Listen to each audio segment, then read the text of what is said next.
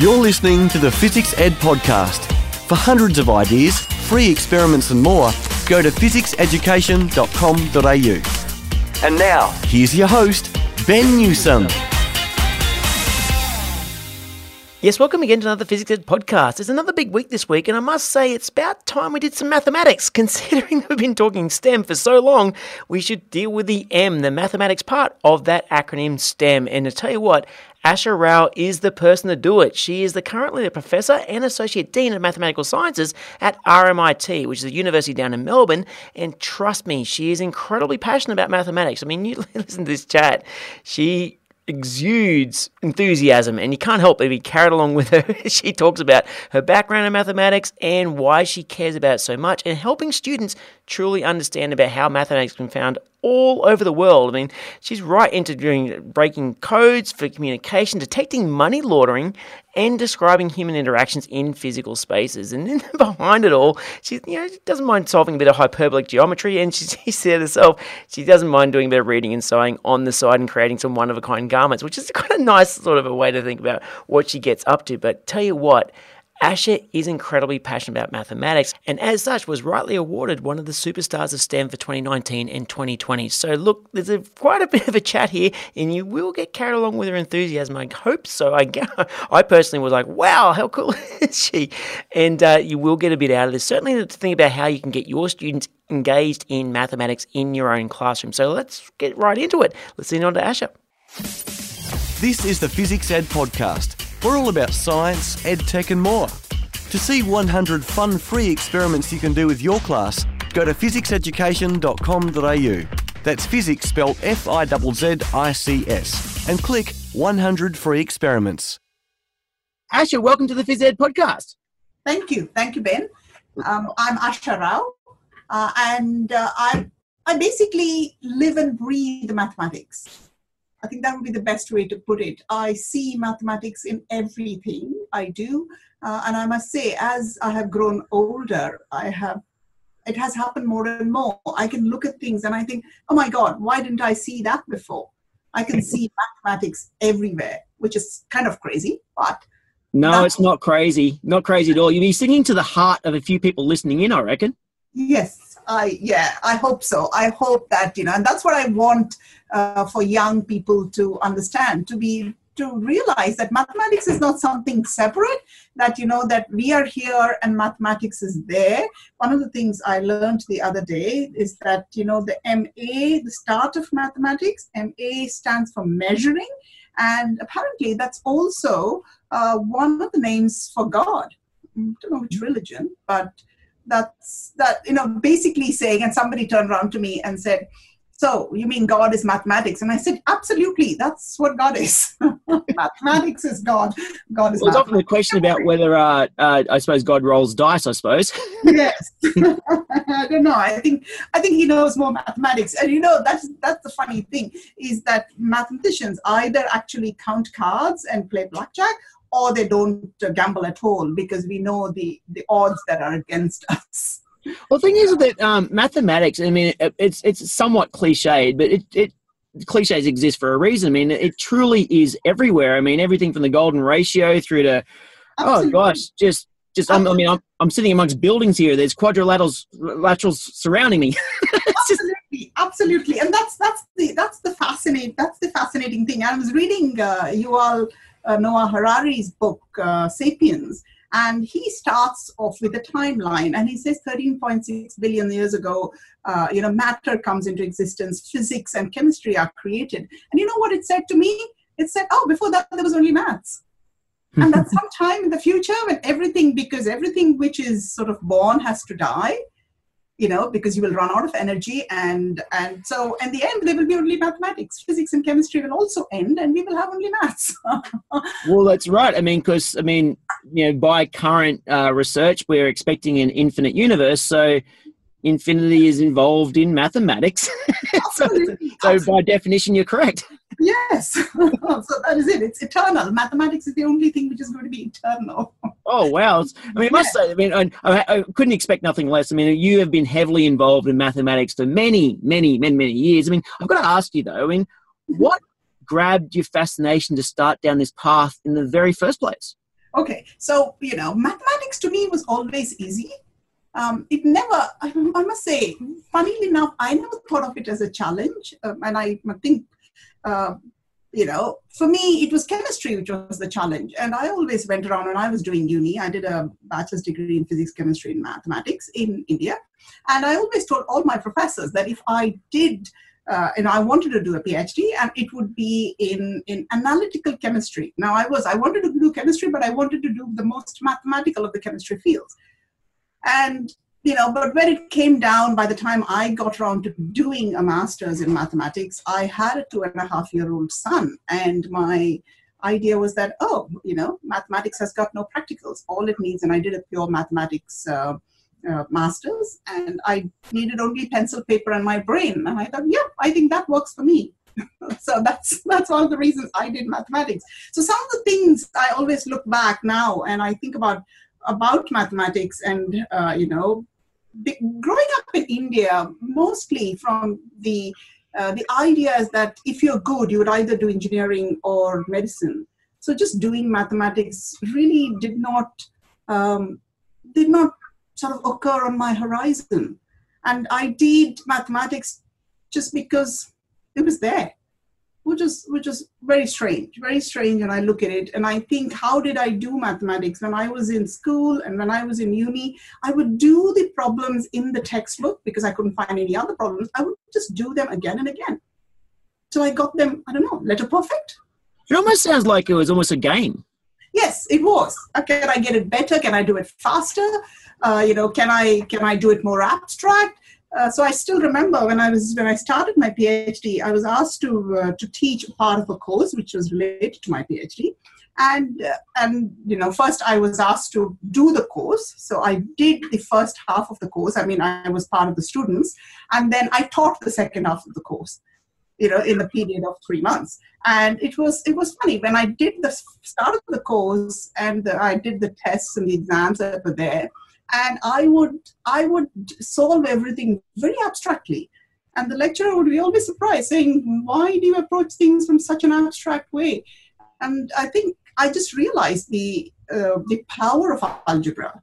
So I did algebra I'm an algebraist. So my PhD is, my training is in the algebra side, though I did have to learn all the mathematics. But, algebra is what really, really attracts me. It is in many ways patterns.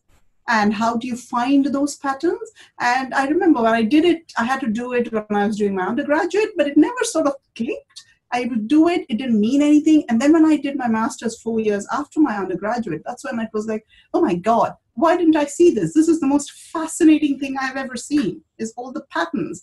And trying to explain to my younger cousins or my nephews, I had a few nephews and nieces by then, about how you had, addition would then give you multiplication of what was a group. So of course I'm now going into, so those things when you learn, when in school you learn things like a plus b the whole squared. And look at that formula, and then suddenly it is, when you do these higher algebraic structures, that's when you understand, what is that meaning? Why do we have a plus b the whole squared? What does that mean? And that's half the challenge, isn't it? Because, you can have kids say to you, a particular formula, and they look great on paper. They look perfect. You can give them full marks. But actually getting to truly understand what it was about moving these integers around on the page.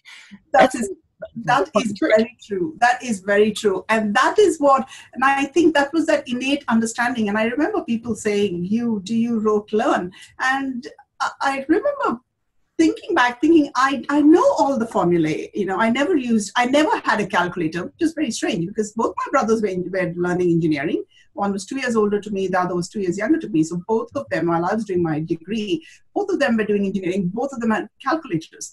Nobody suggested I get a calculator. Nobody offered me a calculator. And I could do mathematics faster than both of them. And I think that is the amazing thing about math. That if you actually do it, you don't go to a calculator, you start seeing patterns that you can use. You sound very, very similar to a friend of mine. Sorry to say this, but it really did. There's a friend of mine, Steve Sherman, who runs an outreach program in South Africa called Living Maths. Okay. And he lives, literally, he does. He lives and breathes mathematics. And he's truly, it is about just that if you truly understand what you're doing, you don't need the other peripheral tools to use the central tool in the first place. Yep, absolutely, absolutely. And that's the thing. And just by you saying that, there's a couple of things occurred to me. One was, I remember, years ago, there were a couple of kids who were selling, during Christmas time. They were trying to make a bit of money. So they were coming around and spraying, little Christmas, almost like cartoons or comics on windows. So I thought, all right, fine. And then they needed to work out how much each person would get and, who had put in money. And I was explaining fractions to them and telling them what a fraction was and how it worked. And they just looked at me and said, oh, I wish you were in class with us and would teach us fractions. That's it. This is what a fraction is. What is 3/5? It is, you take an apple, you cut it into 5 pieces and you take 3 pieces, that's 3/5. Yeah, it's it. And actually, a lot of the primary teachers will be thinking, yeah, I do pizza maths and it works. Yes, absolutely. And, the amazing thing, last year I was in Barcelona and I went to the Sagrada Familia. Yes. Yes, and I noticed Gaudi using things like hyperbolic paraboloids. And I was like, I wish I had known this when I was teaching calculus. What is that? Volumes of revolution, volumes of rotation, surfaces. Like I was trying to explain to some of the other superstars of STEM. What is the surface of revolution? So I just looked and I picked up the mug and I said, you know what? This mug is a surface of revolution. So because you think about it, there is a base and then there is an equal side. So you can actually draw.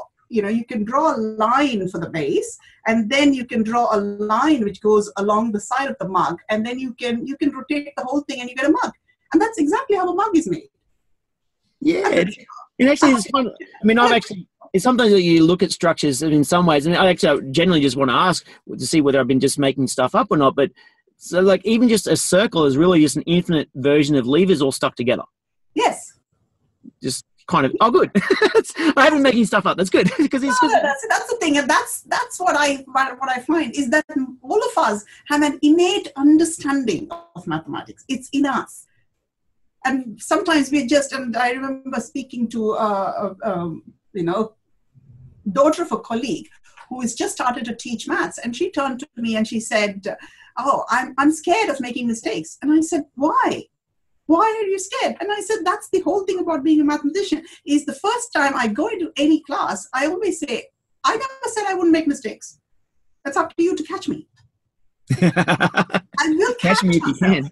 Yes, and I will catch myself. And I know I have spent, sometimes the whole night because I've gone to class and then done something. And it's like, and then spent the entire night worrying about, that was a mistake. I need to fix it. And I go into class the next morning. And of course, and these are undergraduate students or postgraduates, and none of them have noticed it. And I said, catch it.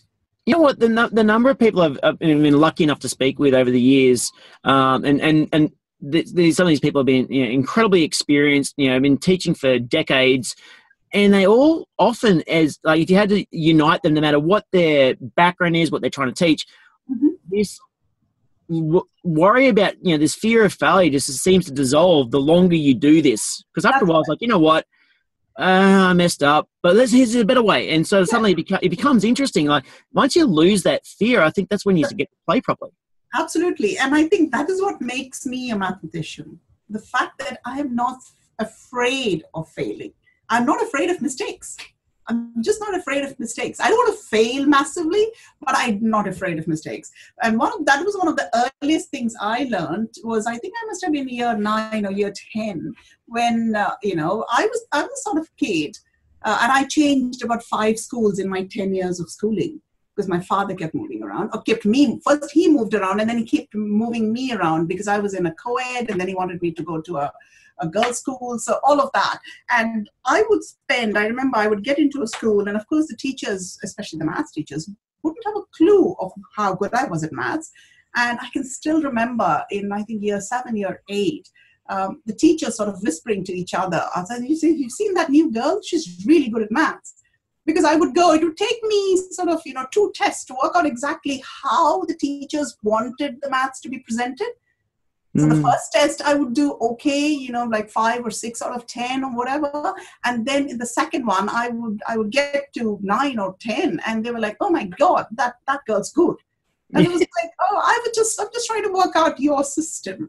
I remember it actually reminds me of this. My late father-in-law was an engineer, and he told this story, and I'm going to mess this up. Sorry, family, if you're listening in, I'm probably going to mess this up, but he told a story where he got marked down on a particular engineering problem. I believe it was around fluid dynamics, I think, off the top of my head. And he went to first principles. So the physics teacher's there. He used PV equals nRT. So those letters mean stuff and allows you to work out fluids.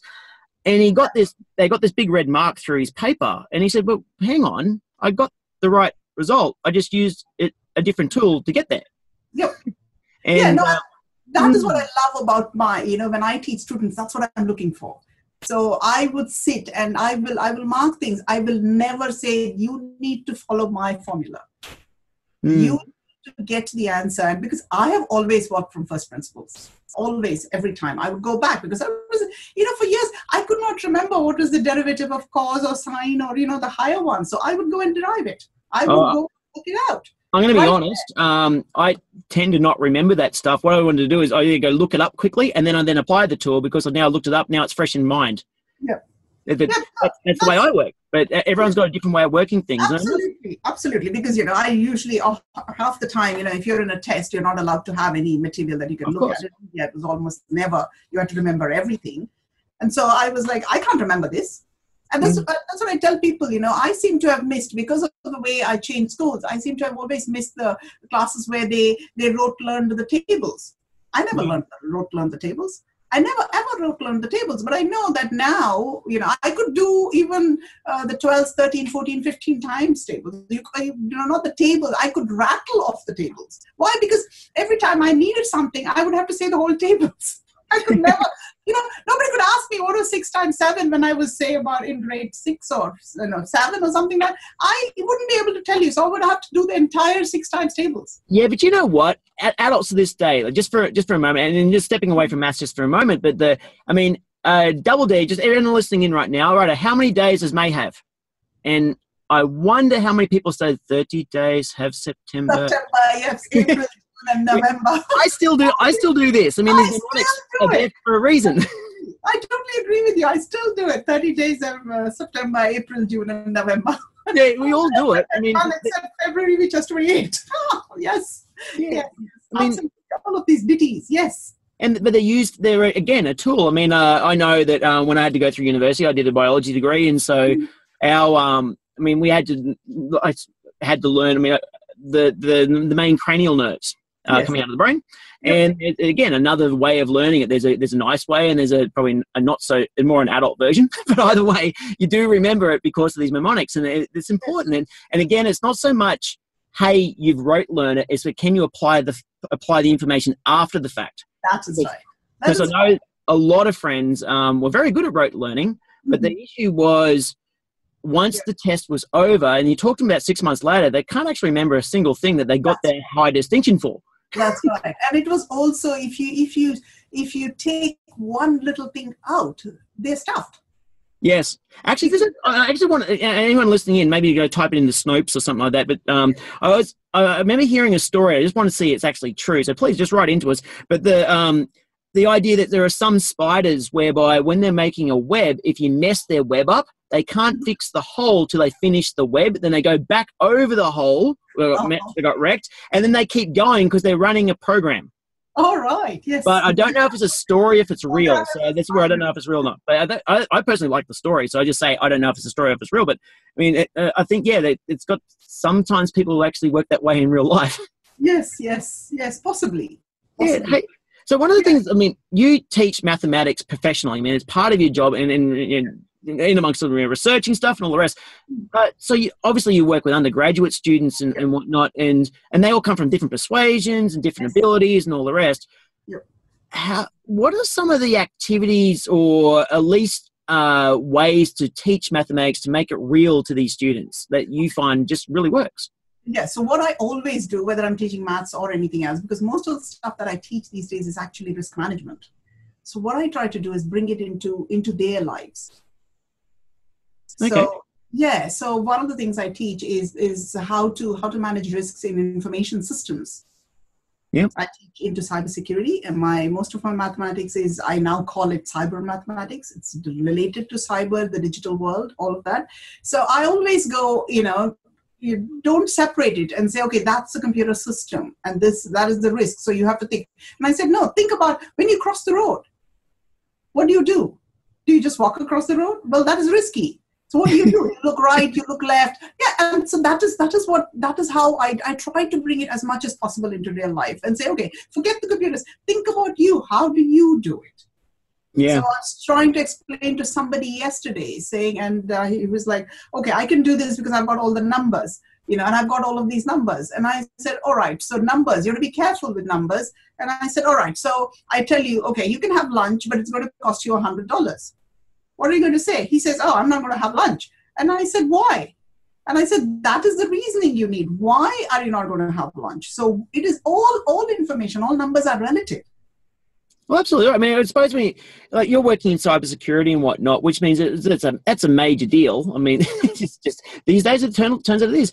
But I mean, understanding the motivations and how people think if they're trying to get into a system means that you can at least find the areas they might try and go. I mean, I suppose the analogy would be if you know that they like to go through a particular back window because it's close to the creek line where they can hide under cover so they're not seen by the street lights, that's where they're going to come. So maybe it's the same thing. Yes, it is the same thing. And that's the thing with maths, because I go back to when I was teaching maths and I was doing a lot of mathematics. And that's what I do, try and bring. So we would talk about the Westgate Bridge. So if we are looking at resonance and things like that, the Westgate Bridge. The fact that why is it that when you go on the Westgate Bridge, suddenly the speed goes down from 100 to 80? One of course is because, if you go faster, you could with more chance of having an accident. But the real reason actually is that, how the soldiers never march across a bridge? I think I know where you're going. It's like the Tacoma Narrows Bridge comes to mind. That's right. That's right. The one which collapsed. And the whole idea is you do not want to get to that resonance. No. And actually, is it true that they had an issue like that? Again, going on tangents. Actually, you're going to have to deal with me. I do a lot of tangents. But just thinking that something like that happened with, I can't remember if it was called the Millennium Bridge or something like that in London, where people for the Olympic Games for London, they walk across the bridge, and once it starts swaying, they all start walking in unison, which then amplifies that particular wavelength that was going through the bridge, and it messes it up. Right. That's right, and causes the bridge to sway faster. So the question is, yes, why do you have, bridges on average have a slower speed than after you're off the bridge? And it's mainly because of that. You do not want to. I'm sure the resonance that will cause the bridge to break is much, much higher than even if the cars went at 100 on the Westgate Bridge. But you do not want to take the chance. No. Everybody would go in unison and match the resonance of the bridge. I must say, I mean, like, the thing is, like, what I love talking with mathematicians about just the world is that there isn't a single situation that you can't apply mathematics. I know, that'd be dreadful. but I mean, go on. And I'll just say, it makes it fun, though. I mean, it's not like a dreary thing. I mean, it's kind of really just an interesting headspace to be. It means that, like, you might be relaxing and you're not in front of a class, or you're not trying to do a certain thing, but it's really hard not to notice things. Yes, not to notice, because I'm sitting in my office, and I now have a window for 24 odd years or something like that. I had no window. Now I have a window. I'm looking out of that, and there's this building which is going further and further up. And to me, it basically looks like the towers that where the space shuttle takes off. They build those little towers sort of a thing, and they have the space shuttle in the middle, and then the space shuttle takes off and the whole thing's fall apart. And that's what it looks. And I keep wondering if one day there's a space shuttle which is going to go out of there. Funnily enough, of all things, and it's just a weird thing, we're actually doing some measuring, so you'll be happy. We're doing some measuring to actually create scale models of the SLS, the rocket system that's going to take people to the moon in a few years. And comparing it to the old Saturn V rockets, because we've got to run a show called Destination Moon, because it's 2019, this podcast, and it's the 50th year anniversary of the Apollo moon landing. Yes. It's kind of fun to just sort of use random parts to create something that's a scale model, and I mean, I suppose when you're looking at the window, you're looking effectively at a almost scale model. Yes, almost scale model. And there's something coming down on the side of it at this point. Yes. Yeah. So that's the thing is, when I would say to teachers, just try to engage, try and bring it down to the level of the students. Once you get them hooked, then it becomes easier. Yeah. You have to find that hook.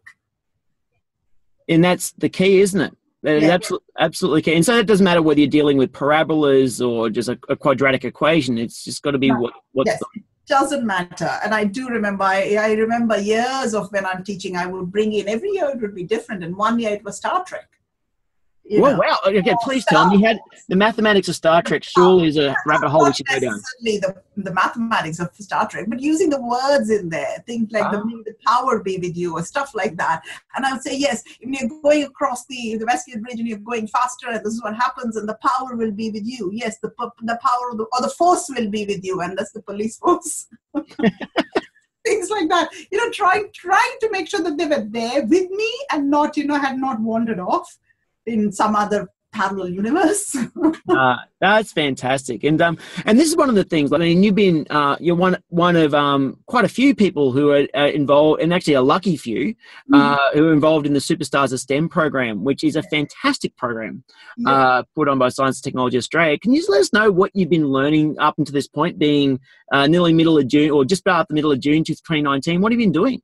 Okay, so what we have been learning is how to convey a message, how to be more, more relaxed when talking to people, how to basically sell our message. One of the major problems with scientists, STEM, mathematicians, all of us, we tend to just, we understand the world around us in a different way. And sometimes I go to conferences and things like that, and I just think, this is what I'm telling is talking is obvious, and I talk really fast.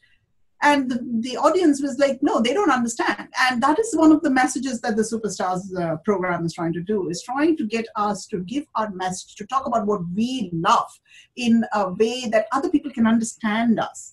And that we're not in this esoteric, we're not on Venus where everybody else is on Earth. And that's tough too, because I'm completely guilty of talking really fast to you like this too, because I really like to talk. I'm really excited because this is what we do, especially if you're passionate about a thing, you will do that. Like getting a cadence to your talk means that people can follow you. True. And I remember doing this last year. I was talking to the final year students of our bachelor's degree in mathematics and stats. And I was telling them about honors and how you should do an honors and how, this is my project. And I really, I had done the whole introduction, everything, and a few people. And then I got up to speak about my area. And suddenly I started so fast. And I realized about 3 sentences down, I was talking really fast. So I stopped and I said, okay, let's start again. And I slowed down. And I could see that the students found it really funny that, I had consciously stopped myself. And because I was getting so excited, I was just talking too fast. And the thing is that it's not also the speed. It's, we've got clarity and things as well we've got to deal with. But it's the choice of the words that matter as well. I mean, sometimes because you can't help yourself, you're passionate about an area, you've done a lot of study, that means that you can't help but drop the big words, which may not be appropriate for this particular audience. Yes. And that's tough. Learning not to say the big words, not to assume that everybody's exactly, as au fait with your area. And at the same point, once they understand what you're talking about, then start to slide in those big words, but with a scaffold they can build from, so they actually know what you're talking about. Yes, that's right. That's absolutely correct. And it's certainly something you can't turn on overnight. But I mean, I must say, I've been lucky enough to speak. I think in the mathematics area, we got to speak with Dr. Linda McIver last year, one of last year's Superstars of STEM, who did a lot of work with data science. Yes, and she was incredibly passionate about what she's doing, but also incredibly good at enunciating exactly and talking exactly why does it matter when it comes to data science and to education. And it very much sounds like you've got that same passion. Yes. And that is what the Superstars of STEM is teaching us, how to slow down and and the other thing I'm learning with the Superstars of STEM is how to tell my story and not just to talk about mathematics, which is what I am so passionate about it. I just go and talk about mathematics. And sometimes, and even if, you ask me a question about myself, I tend to go off and talk about maths because I find it so fascinating. So one of the things that the superstars of STEM is doing is trying to slow me down so I can talk about myself. Yeah, that's it. And if you're listening on in, if you're an educator, a scientist, an engineer, a mathematician, technologist, whoever you happen to be in Australia, there is this fantastic program for women to really accelerate and excel in STEM and communicating that message. And I must say, this program it's not just a once-off. Like, this is a genuine deep dive that will really make huge inroads, dividends, and all the rest into Australia. And I really love supporting it. It's a fantastic program. Thank you, Ben. That is really, really good. That's really good to hear. So I've got to ask, so you've got, I suppose if you're working in cybersecurity, I often like to ask people what you're working on in the future or what's coming up. How much can you actually say here?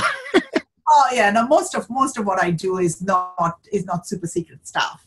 So some of the things I have done and what I love to do, I've got a whole bunch of fingers in a whole bunch of pies.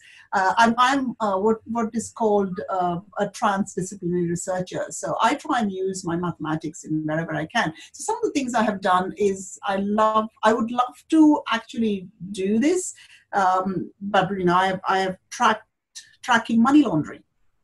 Interesting. So, yes, so we have done that. I've done it with a former PhD student, but unfortunately, nobody will give us real data. So we used, if you have heard of Enron, this huge fund, which went down around the same time as 9/11. I think just a year before it wasn't far away. Yes. So 9/11 went down at the same time as Ansett went down and HIH in Australia. So around the same time, Enron went down, and in Enron, there were about 10 people who were later convicted of money laundering. And the important thing about Enron and money laundering is that around 2002, somebody got hold of all the emails, the company emails, and dumped it on the internet. Wow.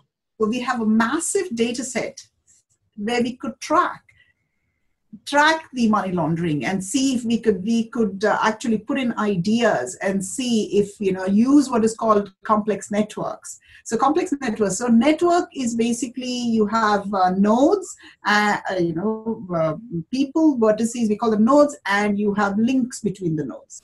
So for example, if you have two different emails, then you can consider the emails as the nodes. And if one email or one email address, rather, the email addresses are the nodes. And if an email has gone from one email address to the other email address, then you think of a link or an edge.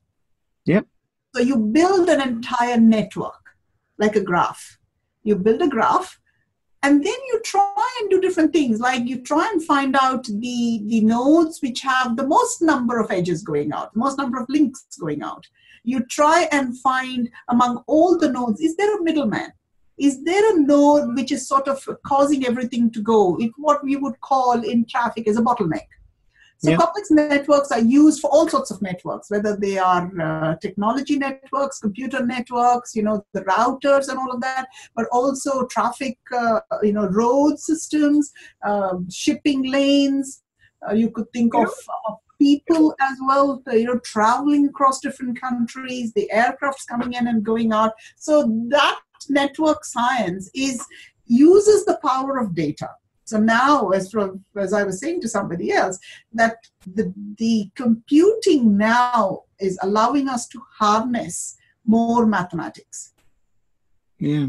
This ideas were there, graphs, but without computers being able to churn through data, without computer algorithms to actually search, it would be very hard to do it on by a person to find these patterns. Absolutely. And it sounds like this monster, almost like, those word clouds you see on people's blog sites where certain words are responding larger than others because they're being mentioned more in the blogs, but to linking them together and knowing what's coming out of them at the same time is that's right. Highly, highly important. And I've got to say that this means, like, this is only one area of mathematics, but the more you hear about how maths can be applied, this is really important for kids to get, because eventually when they leave school, no matter where they're going to be, absolutely, if you have numerical skills, it's going to be somewhat handy. Yep. And so you know what? One of the things we do is online. Everything is online shopping now. So if you do online shopping, one of the things you will notice is there is a little lock on your browser. Now that lock comes from one of the purest branches of mathematics called number theory. So if you go back to early 1900s, so 1910, 1911, 1912, you will have heard of Ramanujan. Mm-hmm. He was a very famous mathematician. There was also Hardy and Littlewood, and they worked on number theory. So number theory is a theory of numbers, so 1, 2, and going on. And numbers, integers, just integers. It's looking at integers. And as they go larger, you're trying to find patterns in them. And it's one of the hardest branches of mathematics. It's just ordinary numbers, but when you look at the numbers, it's very, very hard to come up with patterns. And so back then they did all of that work. And there is a very famous quote from Hardy saying that, somebody asked him, what is the use of this mathematics? And he said, you don't do mathematics because it's useful. And, he must be spinning in his grave, because the number theory that they did then is now used in cryptography. Absolutely. And can I just interject just with this, that anyone who ever says that mathematics is too pure and it can't be applied, dude, they're often centuries after the fact someone realizes what to do with it. And that is what I try and get the message out, saying the pure mathematics has to be done now, so that in 40, 50, 100 years' time, we have something to use. If the mathematics is not done now, there's not going to be anything to use in 40 years. Or 50, absolutely. 100 years, because the deepest results, the most earth-moving results come from mathematics. Yeah. I absolutely agree. And especially with this quantum computing moves ahead, it's only going to speed up faster, then people are going to create more stuff. It's a very exciting time. Yes, it is a wonderful time to be a mathematician, to know mathematics. Look, Asha, thank you very much for, obviously you're making a huge... huge impact with your students, without a doubt. That's for sure. I can guarantee that. I bet it's not a quiet classroom in your room. I bet they're all humming. But also, it's spreading the word around and getting involved in programs like Superstars of STEM is really important. And look, hey, there might be some people who might want to get in touch, and if so, how might they get in touch with you? I am on, so if you just go on to the RMIT website, or even, you don't even have to go to the RMIT website, just put my name in with RMIT on Google, I should come up. Fantastic. So now look, we'll put all... Twitter as well as Asha I think it's Asha Rao, RMIT, so everywhere, because I've been at RMIT so long. This has been my actually not my first job, but after I did my PhD, this was my first job and only job, and I'm still here, part of the furniture. I like the furniture. Your idea. I try hard. That's what I tell people. I'm part of the furniture, and I try hard not to let anybody sit on me. I don't think not anytime soon. No, they wouldn't dare. Oh, dear, oh dear. No, look, and as usual, we'll always put those links in the show notes, and feel free to check those out, and we'll certainly have them there. Look, hey, thank you very much for your time. It really was a pleasure, and I'd love to catch up with you another time, because it just sounds like you're doing some amazing stuff and really making maths sing. Truly. Yes. The music of the spheres, man. The music of the spheres. Yeah, absolutely. Look, have a fantastic afternoon, and I'll see you another time. You too, Ben. See ya. Love to talk again. Not all TPL for teachers is as awesome as it could be. I feel like there's a lot of PowerPoint presentations, a lot of sitting and listening to someone talking. Well, if you want a break from that, physics TPL sessions are fully hands-on, fully integrated with the curriculum, and full of amazing science ideas that you can put in your classroom right now.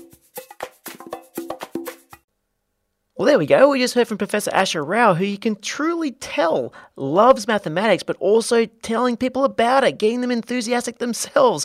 And I must say, she would have really been a blast if she was in my high school back in the day, helping me understand how mathematics actually works. And in her undergraduate classes, I bet she is really, really, really good to have her as your lecturer. And hey, if you want to reach out to her, she is at RMIT University, so look up Professor Asha Rao, that's R-A-O.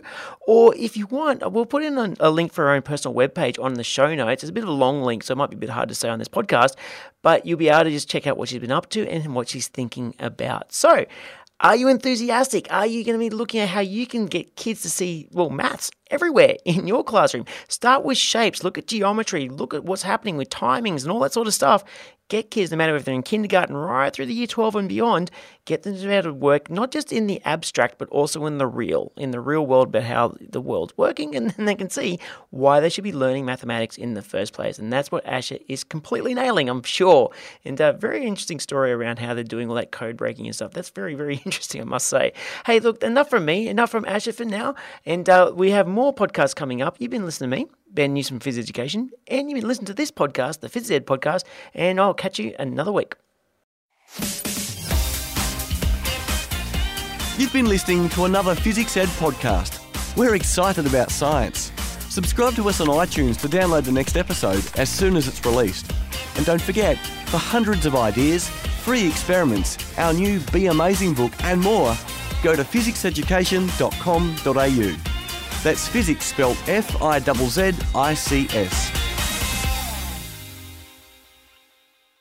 This podcast is part of the Australian Educators Online Network.